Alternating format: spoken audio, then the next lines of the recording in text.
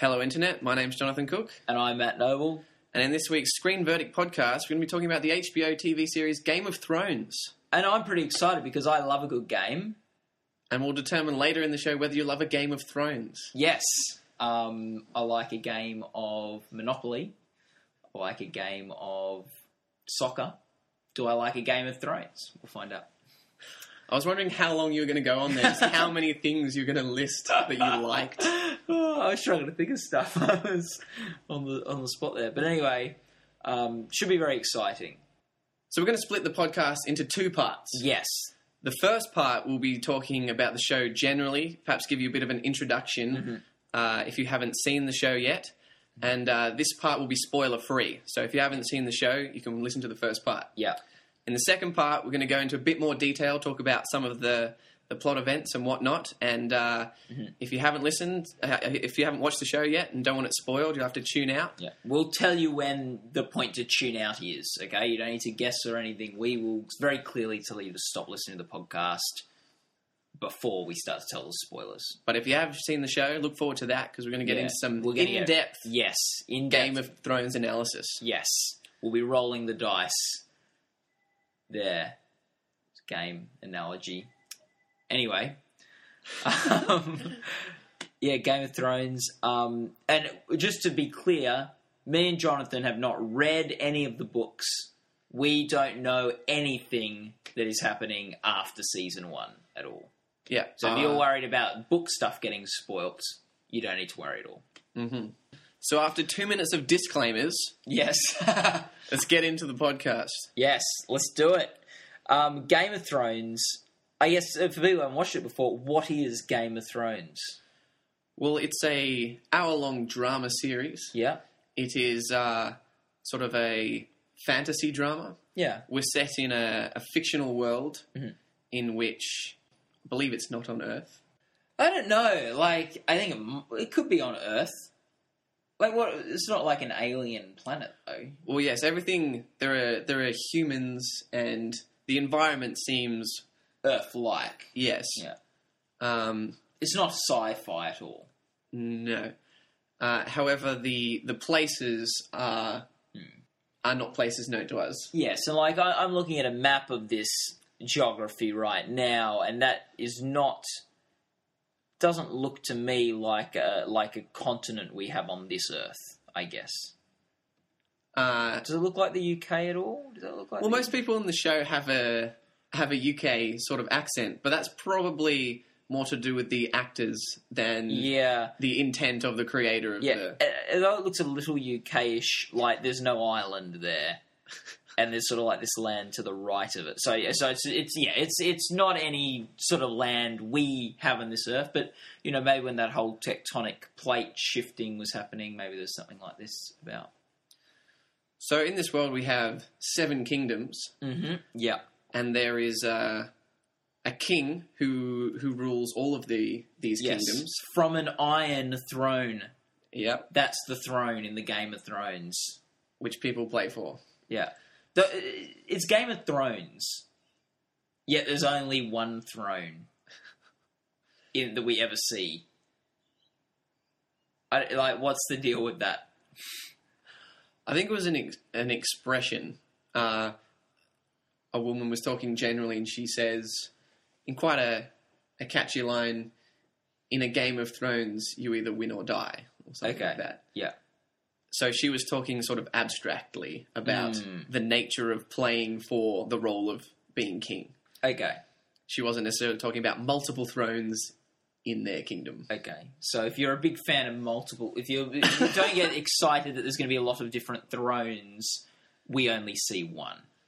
But that places a higher value on that one throne. For sure. Because you get to rule all 7 kingdoms if you have that Iron Throne. So that's one of the central themes of the show. There is a king, but there are other people who would like to be king. Yes. And who will succeed this king or replace this king. And it seems like to become that king, you need to get the Iron Throne. Now, what makes this show fantasy is that there are some magical elements to the series. Yes. However, in the first series, these are hinted at a lot more than are actually shown. Yes. So we speak of these things called White Walkers. Mm-hmm. Not exactly sure what they are, but they seem pretty scary. People are afraid of the return of the White Walkers. They've apparently been gone for many, many years, and they're deathly scared of their return. Which is like a big fantasy sort of thing, isn't it? Like that there used to be this bad thing, and it's worried that it'll make it come back. So like Harry Potter, Voldemort used to be this bad guy, and he's coming back. Lord of the Rings, Sauron used to be this bad guy that everyone was scared of and was really bad, and now he's coming back. So it seems like that's a bit of a fantasy trend, sort of this evil, mystical sort of figure or figures making a comeback, and people worried about that. Yeah, the pending doom sort of provides a continuing tension sort of throughout the series. Yeah. We also have mention of dragons. Mm-hmm. They've also not been seen for a while, but another fantasy element that sort of keeps you intrigued. They speak of a dragon bloodline. Yes, which is a bit confusing. Not quite explained. Yeah, bit of mischief going on between a few dragons and humans there. Not even sure how that would physically work. Yeah, the dynamics. Size difference. Very big size, and dragons wouldn't be gentle. No, not at all. And like whether it be a male dragon and a female, or a female dragon you'd have to and a assume. male. Yeah, I guess you're not going to have the. Well, you could have, I guess, a female dragon giving birth to human. Maybe. I don't know. But they don't explain. I thought you were talking about whether they were heterosexual. Because there are... There are homosexual people in the show. Yeah. Could be homosexual dragons. Yeah. But you're not going to continue a bloodline. Yeah. But anyway, probably a bit sidetracked there. Yeah, but we don't, hopefully in season 2 we'll find out a bit about how that bloodline actually works. So we've got the 7 kingdoms, 7 lands, but then there's also a bit of land over the sea. Yeah, there's a group of people called the Dothrakis. Yeah. And they are humans too, but they're a warrior, tribal kind of people. Yeah. They're quite threatening, but as long as they're on the other side of the sea, they don't pose too much of a threat. However, the potential for them to cross the sea... There's some more tension... is risen in the show. On these people in the 7 kingdoms. Yeah. And that's quite, like, they're quite menacing people. Like, they're much bigger. They seem like their size is bigger than normal people. Sort of like, not giants, but just roided up actors. Yeah. I think the leader of the tribe is a dude from Baywatch Hawaii. Yeah. Like, he's pretty buff. Yeah. No. But luckily for the 7 kingdoms, they're afraid of water. All of the characters are... All the Dothraki people are Bruce Willis from Unbreakable. Yeah. Oh, I've actually seen that movie, so... He's really strong and he's afraid of water. Really? Yeah. Okay. Very good reference then. I guess maybe a bit of history. The throne used to be held by this crazy king. They call him the Mad King. That was something I quite liked about the series. It didn't just overload you with historical information in the first episode. Yeah. It kind of it integrated the history of this world throughout the series. So you learnt things about the past as the show went on, as well as the present. So you're sort of telling me maybe we don't want to overload this podcast with too much history. No, I was just saying that was something that the show did well. Yeah. So this brings us to some of the characters in the show. We'll talk about the main players. Robert Baratheon, he's the king, and an old friend of his is Ned Stark. Yeah. He's the Lord of Winterfell. Yes, he is the Lord of Winterfell, which is one of the sort of 7 sort of kingdoms, I guess, the 7 sort of districts. And the Stark family is one of the main families. There's a few groups of people that are involved in the main storyline. One of them is the Starks. Starks, which is so they're the north of the kingdom. Their slogan is "Winter is coming," and they're sort of at the very north, where it's colder and a bit more wintry than the rest of the kingdom. And that's sort of your main family, isn't it? That's probably like a slogan that was right more than half the time. What? makes sense. Well, winter can't constantly be Oh, right. be coming. Oh, okay, I thought you said I got the slogan wrong. Yeah. Yeah. No, that's a very good point. But anyway, so there's your main family. So you got Ned Stark. He's married to Catherine. Mrs. Stark. And then they've got a lot of kids, the Starks. Yeah, I think he has 5 children with her, and then a bastard child. With some other lady we never meet. So this is sort of your main family. You sort of got Ed Stark and his wife, Caitlin. Caitlin Stark is his wife's name. Close enough. Yeah. Out of this family, everyone in this family, which characters do you think worked? Which characters added to the series, which characters took away? Because there's just so many of these Starks running around. Obviously, Ed and Caitlin had a very healthy relationship. Well, Ned's played by Sean Bean. From Lord of the Rings. So he has a prominent role and played by quality actor. He drives a lot of the story.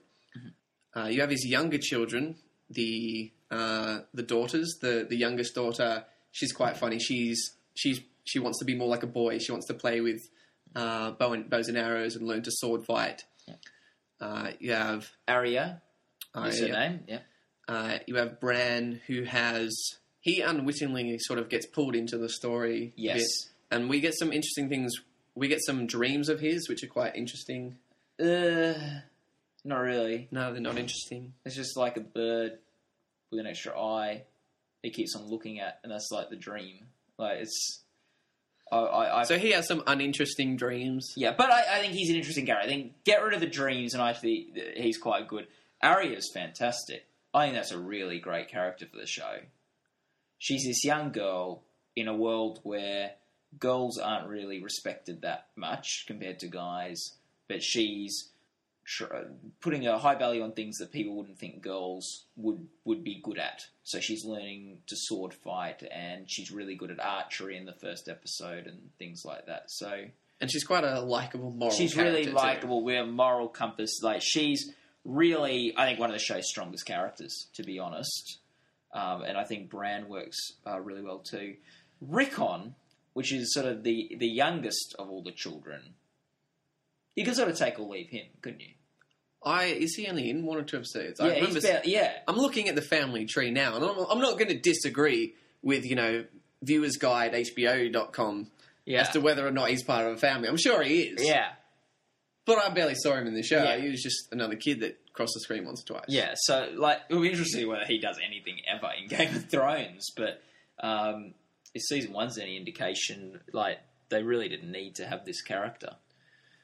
And you have an older sister, Sansa, whose kind of storyline is her potential to become queen and who she has to marry.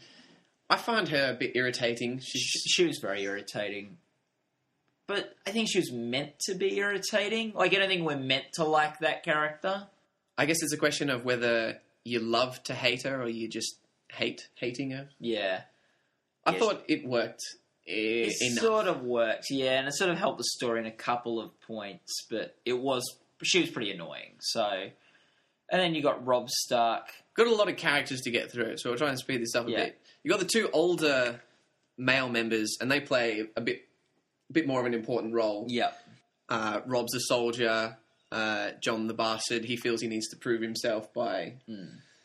I know they're, in completely different places for pretty much the whole series, but I still got them mixed up because they've got a sort of similar hairdo and stuff. I mean, not really. Well, yeah, I guess. One of them's got longer, curly hair. One of them's got a bit shorter, and he's got the beard. But it's still sort of a bit curly. Neither of them shave that often. I don't know. I just when I find it hard to tell the difference between 2 people, I just decide which one is hotter, and then it's easier to remember. I go the hot one or the not hot one. Okay, yeah. So who do you think is Robb or Jon the hot one? Well, looking at the pictures, not that I rate guys, but but I'd say Robb is probably the hotter one. Correct? Well, I would have said Jon, so that doesn't help us to remember who's who at all. Jon's hair looks a lot more greasy and stuff. Yeah, the metrosexual look's on its way out. People want a rugged man's man these Okay, days. if you like the rugged guy, then I guess Jon's you go. If you want a bit more clean cut guy, Bit of then a girly Rob. boy. Yeah, he's not girly. Anyway, so there's the Stark family. Then you got the Lannisters, which is the other sort of big family in the show. The Lannisters' phrase is "Hear me roar." We have a picture of a lion. Yep. Now, we don't see any lions with the Lannisters or ever hear any of them roar. So, again, another slogan that isn't really... I thought it was a Lannister always pays his debts, is their slogan. It's a commonly said phrase, but it's not their slogan. Yeah. They should make that this phrase because, like, they say that, like, every episode. And I've never heard them once say, hear me roar. But anyway... This is an interesting family, to say the least. They're a very wealthy family, and that seems to be their number one asset. They've got a huge wealth, and with wealth comes considerable power. Cersei Lannister is the queen. She's married to Robert Baratheon. Yeah. Her brother is Jaime Lannister. Yeah. And he's sort of he's known for being good-looking and wealthy and a great sword fighter. Mm-hmm. And he's quite charismatic, but... You do hate him. Yeah. No, you don't like Sir Jaime Lannister. He's sort of like the guy at high school that was sort of on the football team and, you know, probably on the debating team and just on all these, like, sort of thinks very highly of himself and very prissy and, you know. So he could beat you in an argument, and if that wasn't enough, he'd just hit you anyway. Yeah. And he then also, like, you know, very sort of attractive and stuff too. There's a bit of a back and forth between him and Ned Stark. Yes. Yeah, for sure. And he has a brother who is the midget from Death at a Funeral. Yeah. Yes, they've called in the midget actor. Peter Dinklage, who plays Tyrion Lannister. And he's the one actor from this show who has gotten an Emmy nomination. He's great. He's very clever. He's very witty. All the lines he delivers are very sharp. Yeah. A Lannister always pays his debts. That's just the only thing I can remember any of them saying. A line that we've already said, you doing like an average imitation, is proof that he's very of how witty he is. Just trust us, he's witty. We might not be able to demonstrate it, he's witty, but he is. You know, that's good. That's Tyrion. He's funny. And he's also actually, though, of all the Lannisters, probably the one who's got the most integrity out of all of them. Even though he drinks and he whores and he lives a sort of hedonistic lifestyle, he seems to be the Lannister with the most redeeming qualities. Yes, for sure. No, I agree with that. And he's sort of got this... He's trying to juggle to sort of please his father and be wealthy and sleep with lots of women and stuff on one hand. And then on the other hand, he's got this... He wants to do the right thing, and he's sort of trying to juggle those two. And so another Lannister worth talking about would be Joffrey, technically called Joffrey Baratheon. He's very annoying. Oh, man. He is the most annoying character in the show. Like, if I saw that guy in real life, I would slap him. Yeah. Like, I know it's the actor, but... Yeah. Like, he's going to get a slap. Yeah. Anyway. For sure. He does have... At least he does have...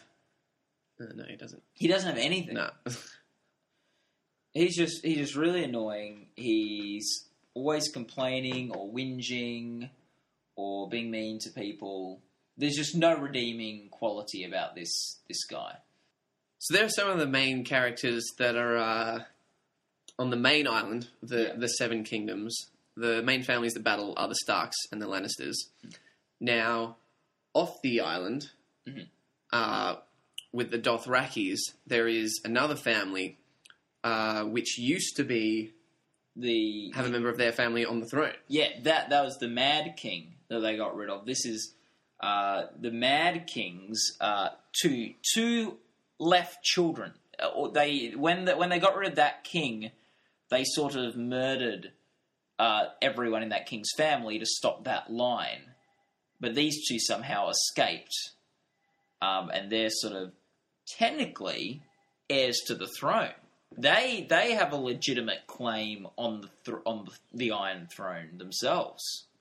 So they're called the Targaryens, and their symbol is it looks like a 3-headed dragon. Yes, these are the people that are the blood of the dragon line or whatever.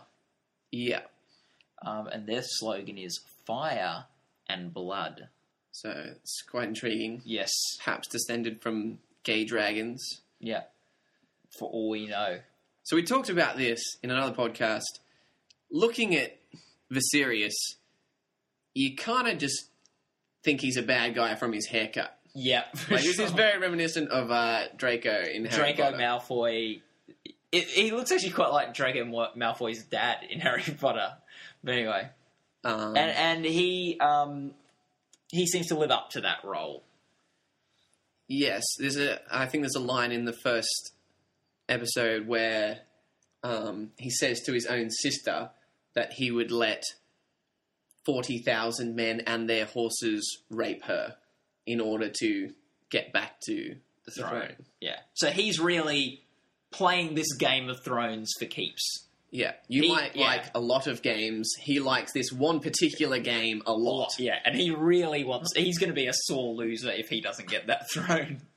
So he tries to set his sister up with Khal Drogo from Baywatch Hawaii, the Dothraki Horse Lord, in order to gain control of their army to make an attack on the throne. Because although he's got a legitimate claim to the throne, that's not enough. You actually need an army. You need to actually be able to get rid of the people who currently have the throne.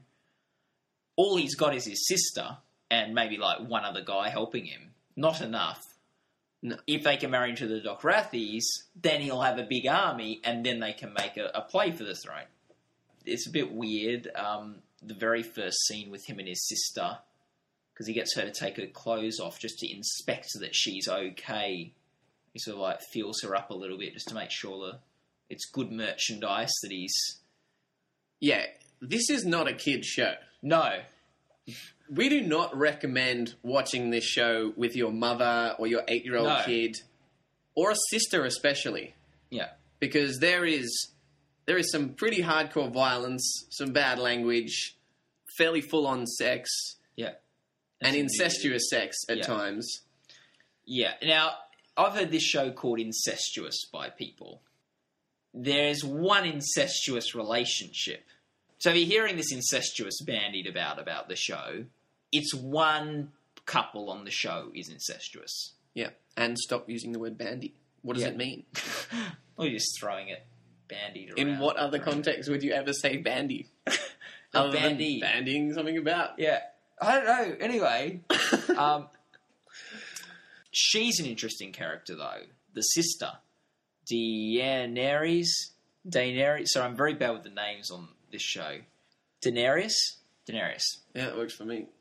Yeah, Daenerys is quite an interesting character too. Yeah, we see some interesting development in her. She seems quite weak and submissive to start off, and her character grows really. There's some hints of her dragon bloodline coming into play. She's one of the more intriguing characters in the show. Yeah, for sure. She's perhaps my favourite character in the show. So there's some of the major players, the main families that are involved in the Game of Thrones. Yes. So we've gone through all the characters, and I think through that covered quite a lot of the relationships in this Game of Thrones sort of setup and dynamics. We can't really go into too much of the storylines because we don't want to spoil it for people yet. So let's just say, is this a series that you thought was good, Jonathan? Would you recommend people watch this show? What's your verdict? This took me 1 or 2 episodes to get into. I was a little bit wary at first of the fantasy genre. However, there are definitely some clear conflicts in the show, some high levels of political tension. There's some great acting. I love Peter Dinklage, who plays the imp. I love Aidan Gillen, Mayor Carcetti from... It's not at all how he talks, but Mayor Carcetti from The Wire. Okay. Who plays... oh, yeah, you love The Wire. Peter Baylor, I think he's called. Yeah. He's very crafty. I think the writing is sharp. The plot twists are very exciting. There are some unexpected things in this show. For sure. My jaw dropped a couple of times. Yeah. From plot twists and just some action that happens. The Dothraki Horse Lord in a fight rips a dude's throat out. Yeah. Like, he gets into a duel, he just drops all his weapons and tears the guy's throat out with his hand. Yeah. So the action was stimulating too. Overall, was it satisfying as a season? It teased you a little bit. At the end, you mean? Yeah. Yeah. However, I have been pulled into the world of Game of Thrones. Yeah. So I'll definitely be watching Season 2. And although some bits are a bit full on and it might not be your genre, I would still recommend it to the Screen Verdict podcast listeners. After about the first 3 episodes, I was not enjoying Game of Thrones. It was actually, I was just watching it because it got nominated for the Emmys and thought, oh, well, I might as well see how it ends and stuff. And I really thought this would be a show I would really not like. I thought there were a couple of things I was enjoying. But from about 4th episode onwards, I started to like it more. And then as I kept on watching, as the plots kept on developing, as the stakes rose, I got really excited. And I now really like this show, now having watched the whole season.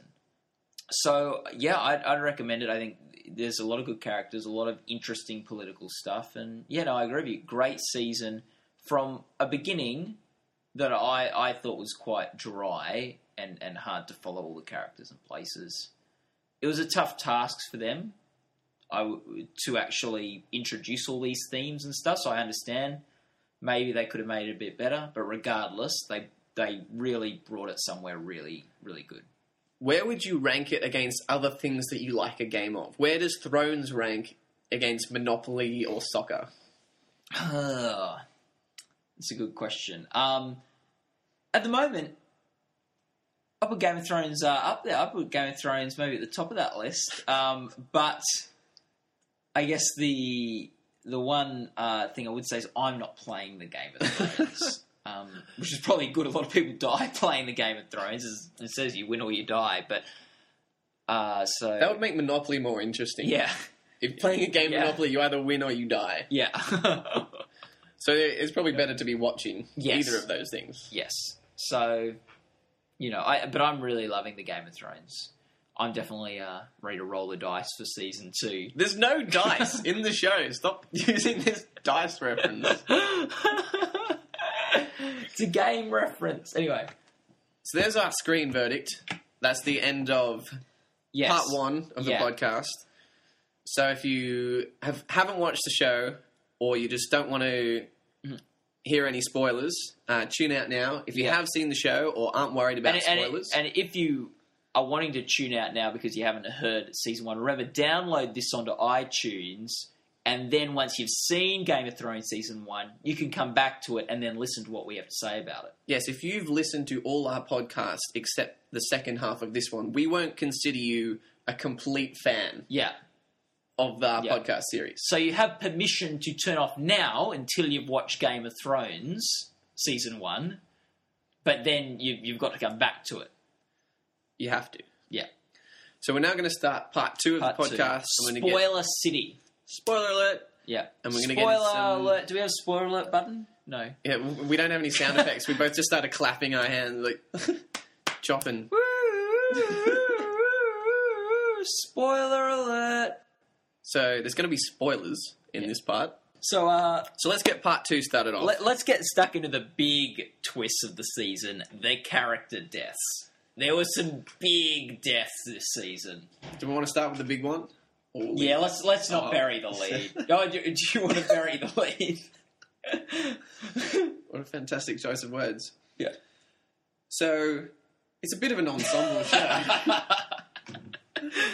However, arguably the lead character is Ned Stark. Yeah, he's submitted himself for lead for the Emmys this year, that actor, so, So, at least he considers himself to be the lead. Yeah.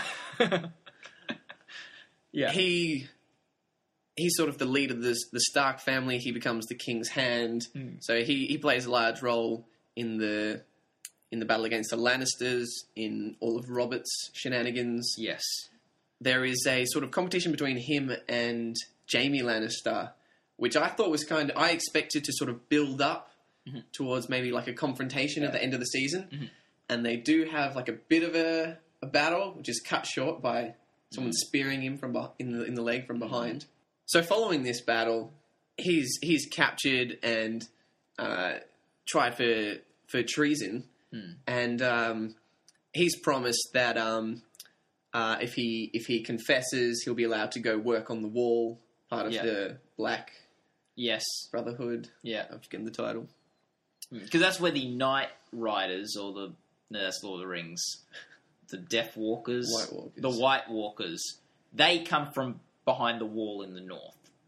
So they've got some soldiers guarding that wall, and that sort of, okay, if you say you've done the wrong thing, publicly apologise to the king, we'll let you work there and help defend the wall.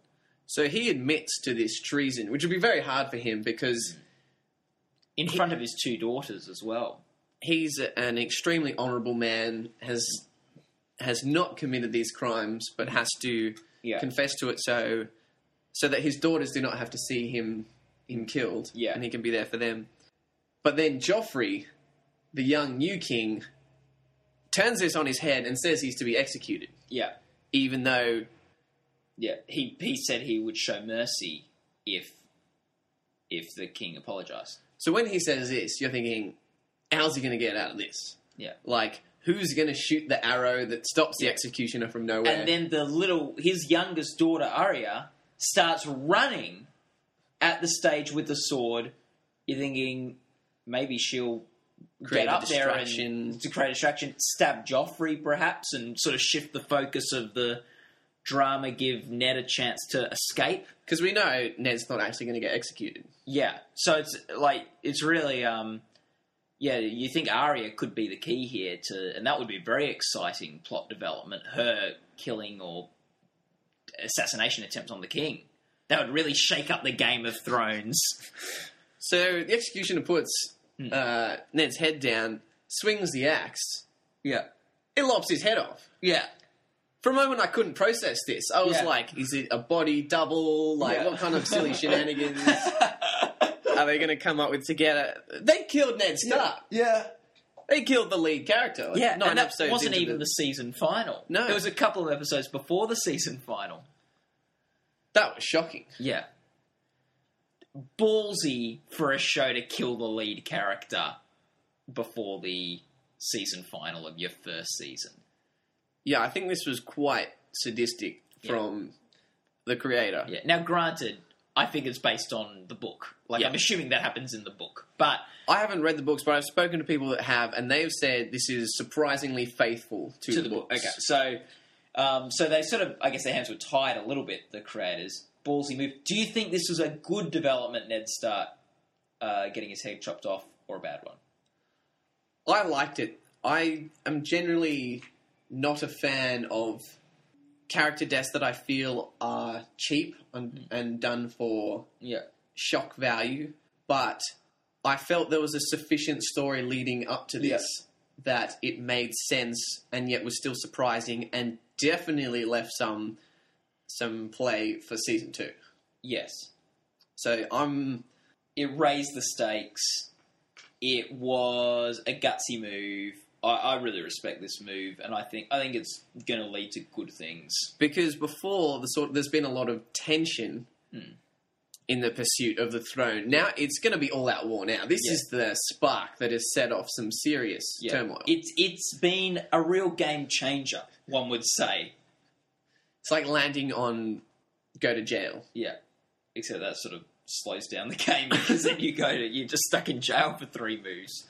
But you've landed on a hotel in Mayfair. Yes, so that was pretty cool. I guess the one thing we didn't talk about that sort of covered was Joffrey becoming king.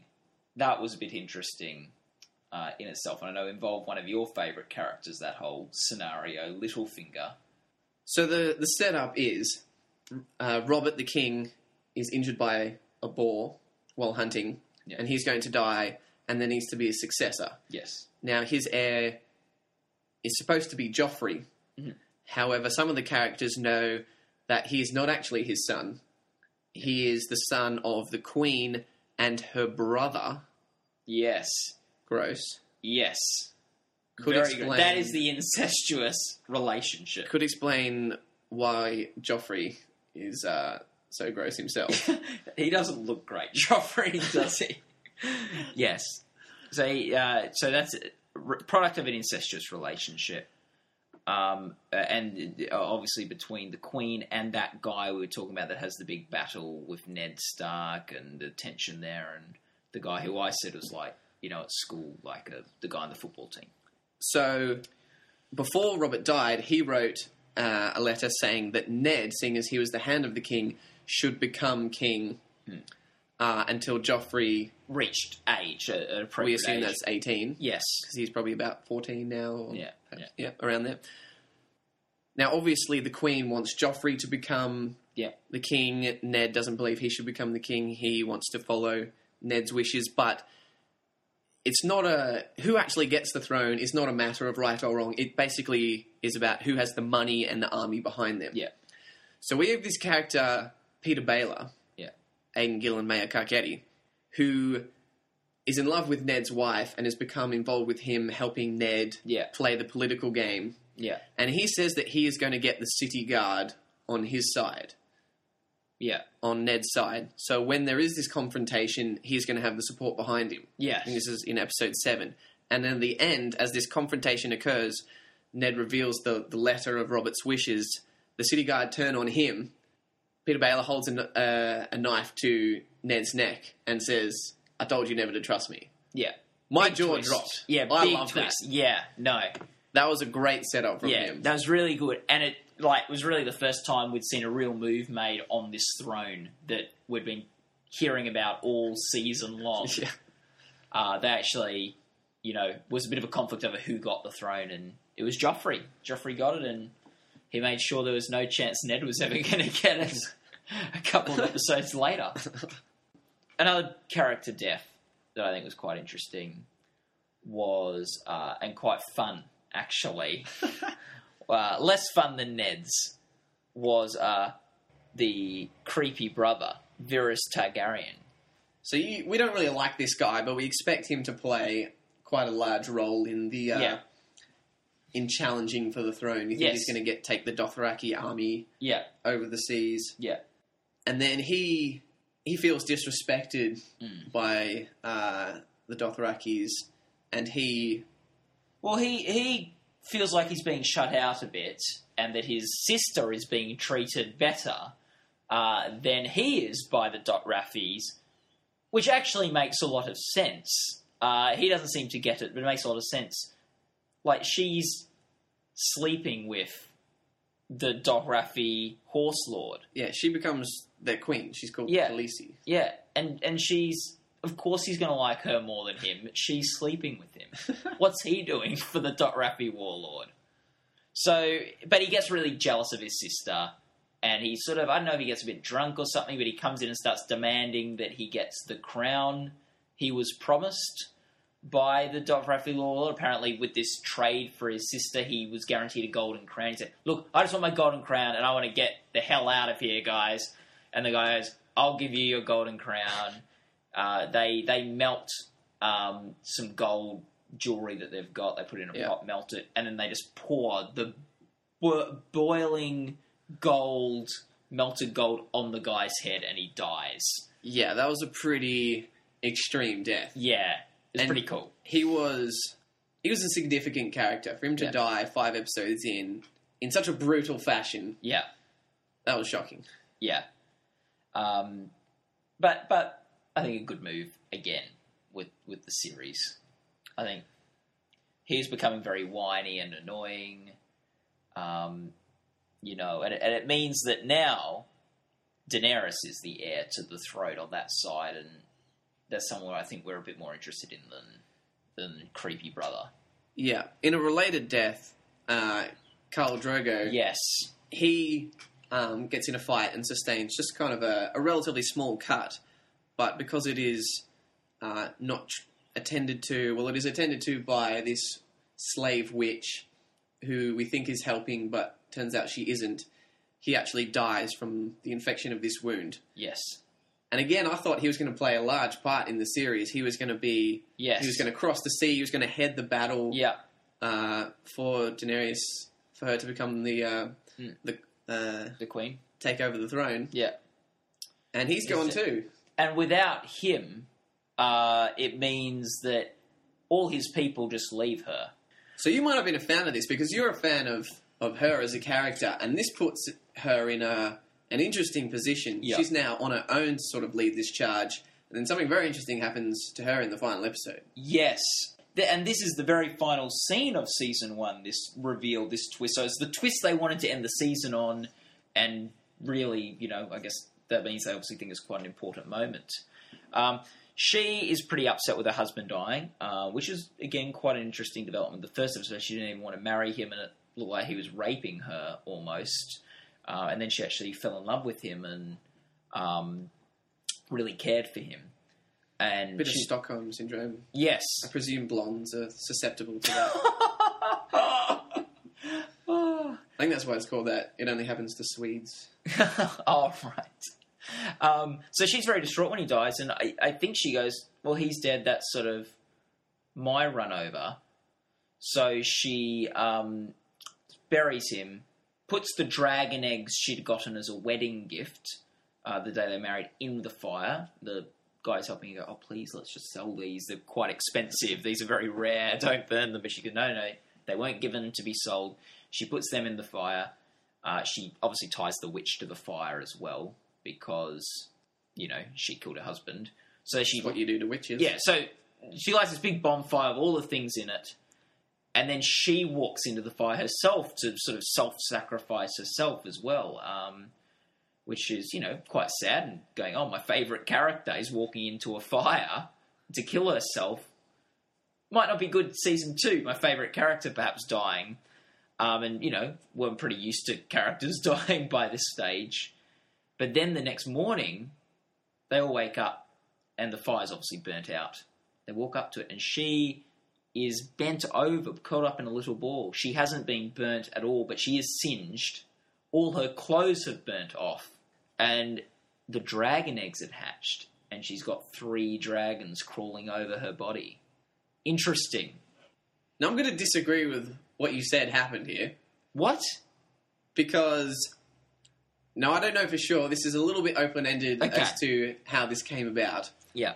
But I think she knew what was going to happen. Oh, okay, yeah. The reason why I say it I was saying from an audience perspective, that's what it looked like she was doing at that point. Well, I think that's what it looked like to sort of her servant. He didn't understand. But the audience, I think, was supposed to understand because we have 2 instances I'll bring up.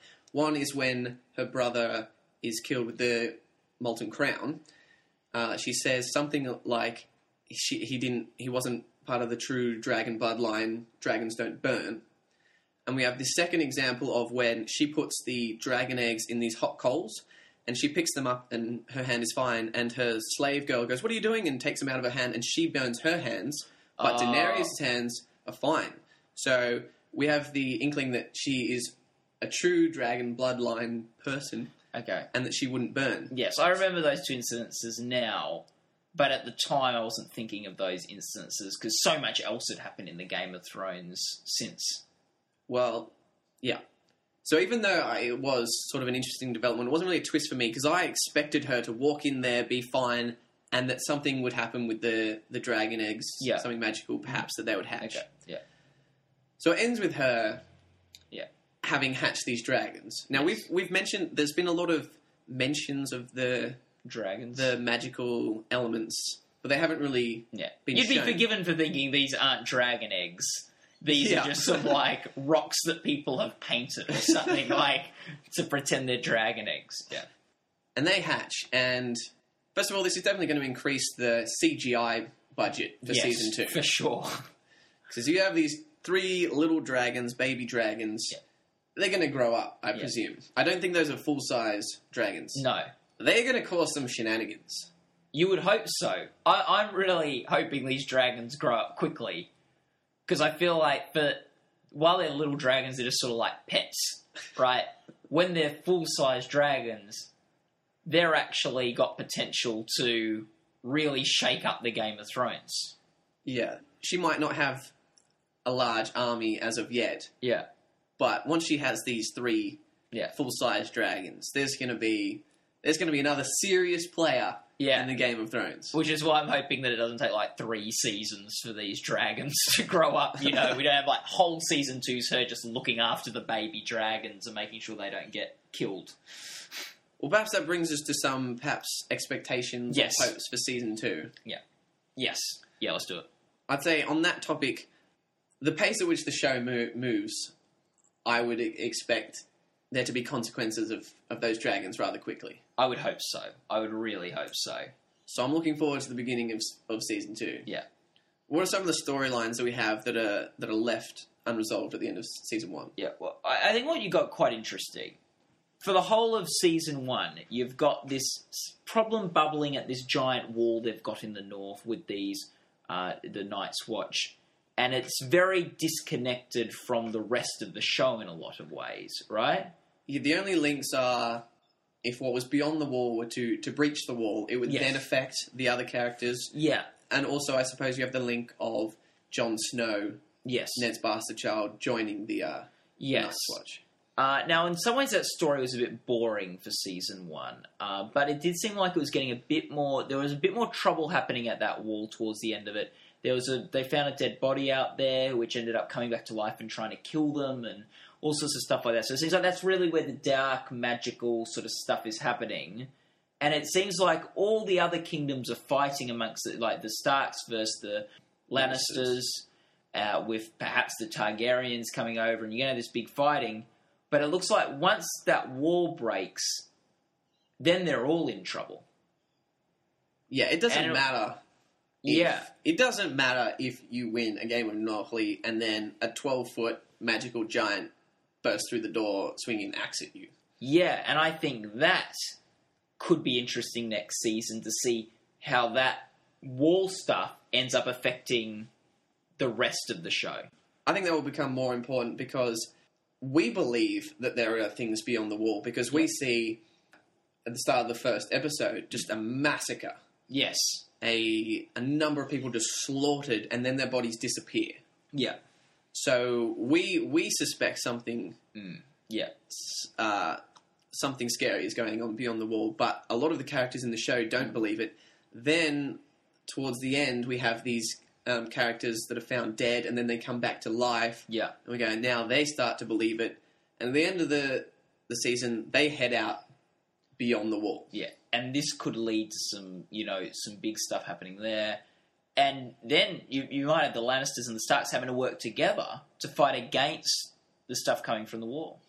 Which is going to hopefully involve there's going to be some crafty political battles going on there, which will give a chance for perhaps some of the more interesting characters like the Imp and so forth to play a greater role in the show. Yes, for sure. So that's, I think, quite interesting. Anything else for season 2 you're intrigued by? I suppose one thing we haven't touched on is Robb Stark. He's now taken command of the army from Winterfell. Yeah. And he is marching. He is on a warpath Yeah. towards King's Landing because his father, Ned, has been killed. Yeah.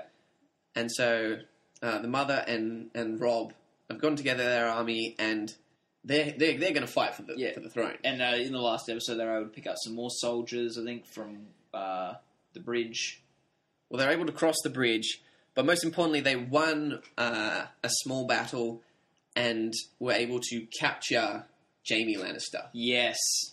a key figure and also a great soldier. Notorious incester in the show.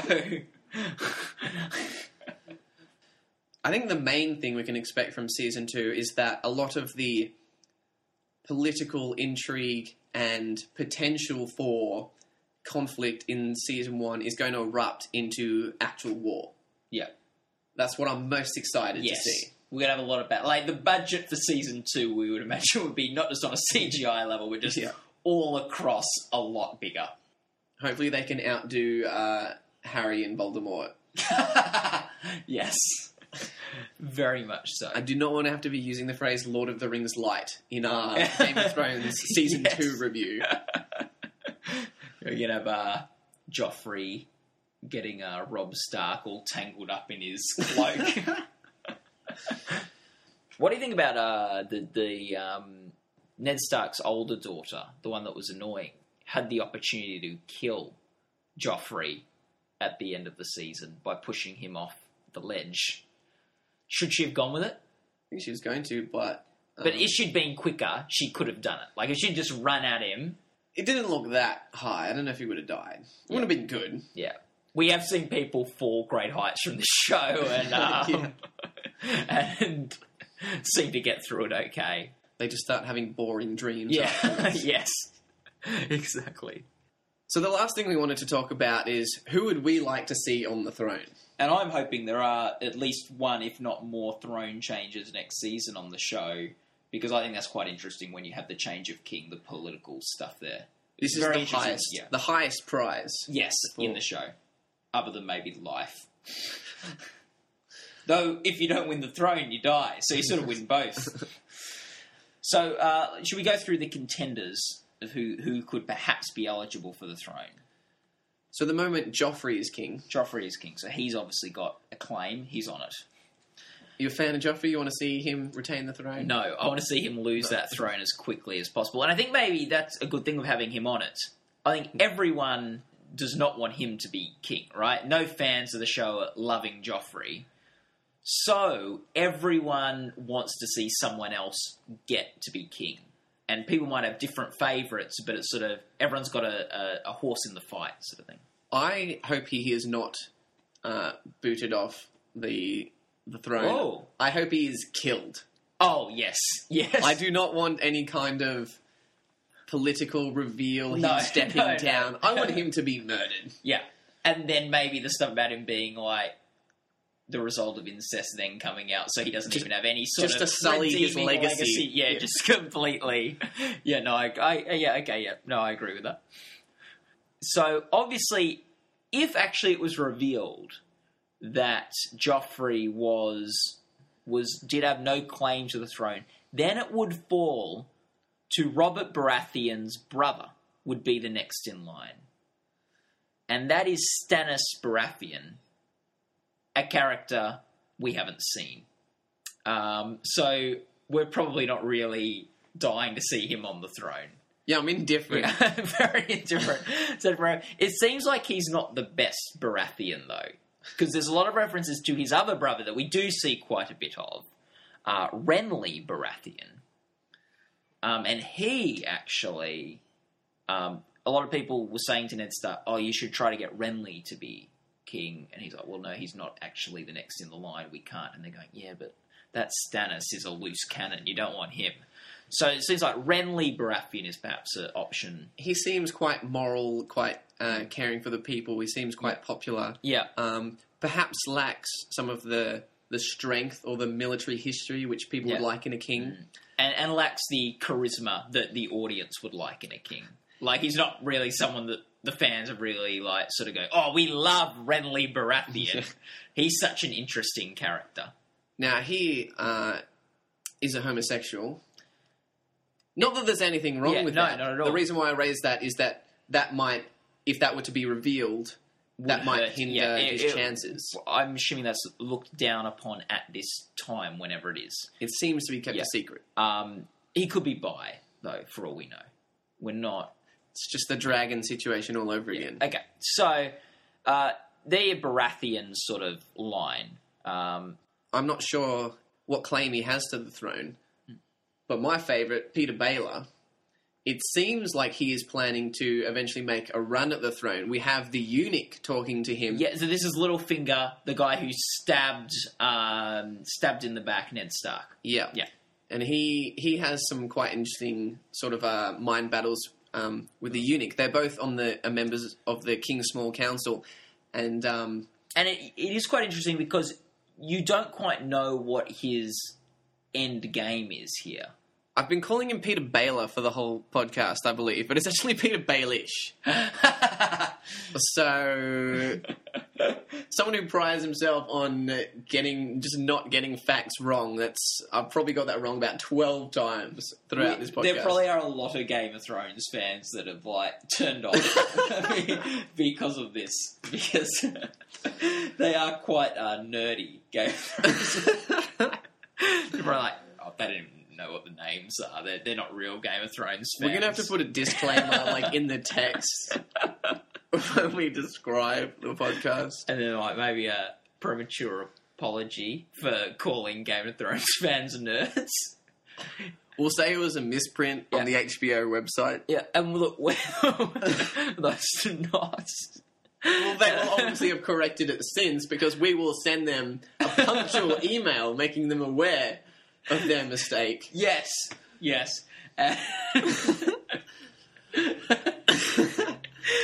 So anyway, and it's I think a bit unfair me calling Game of Thrones fans nerds, because we are the ones doing a Game of Thrones podcast.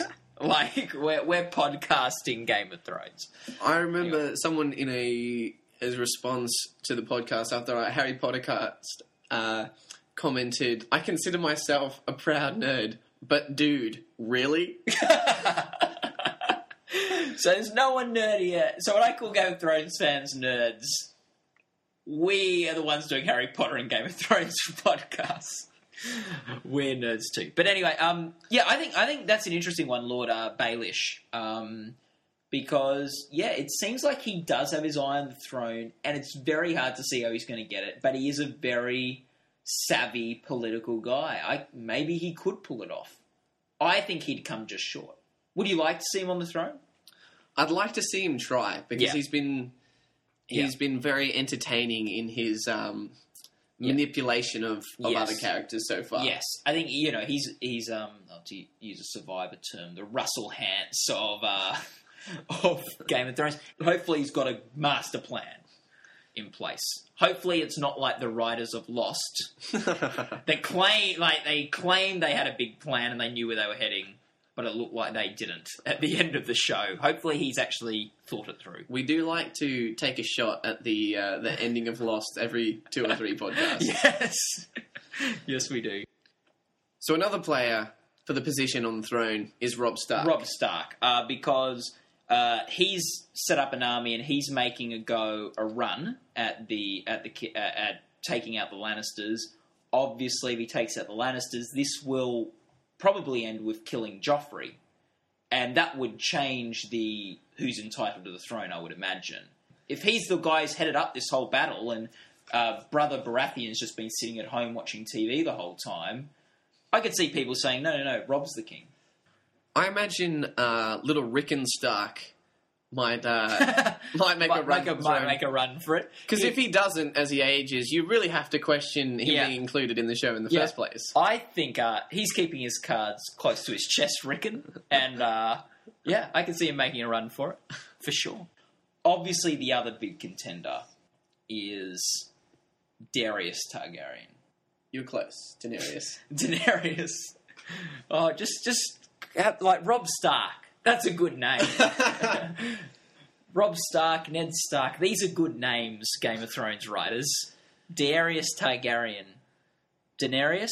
It's very hard to say a lot of these names. Anyway. Yeah, look at this Targaryen ally, Magister Illyrio.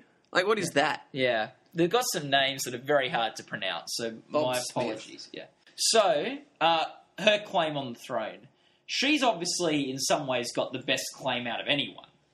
Well, the king before Robert Baratheon, the Mad King, had Viserys and her.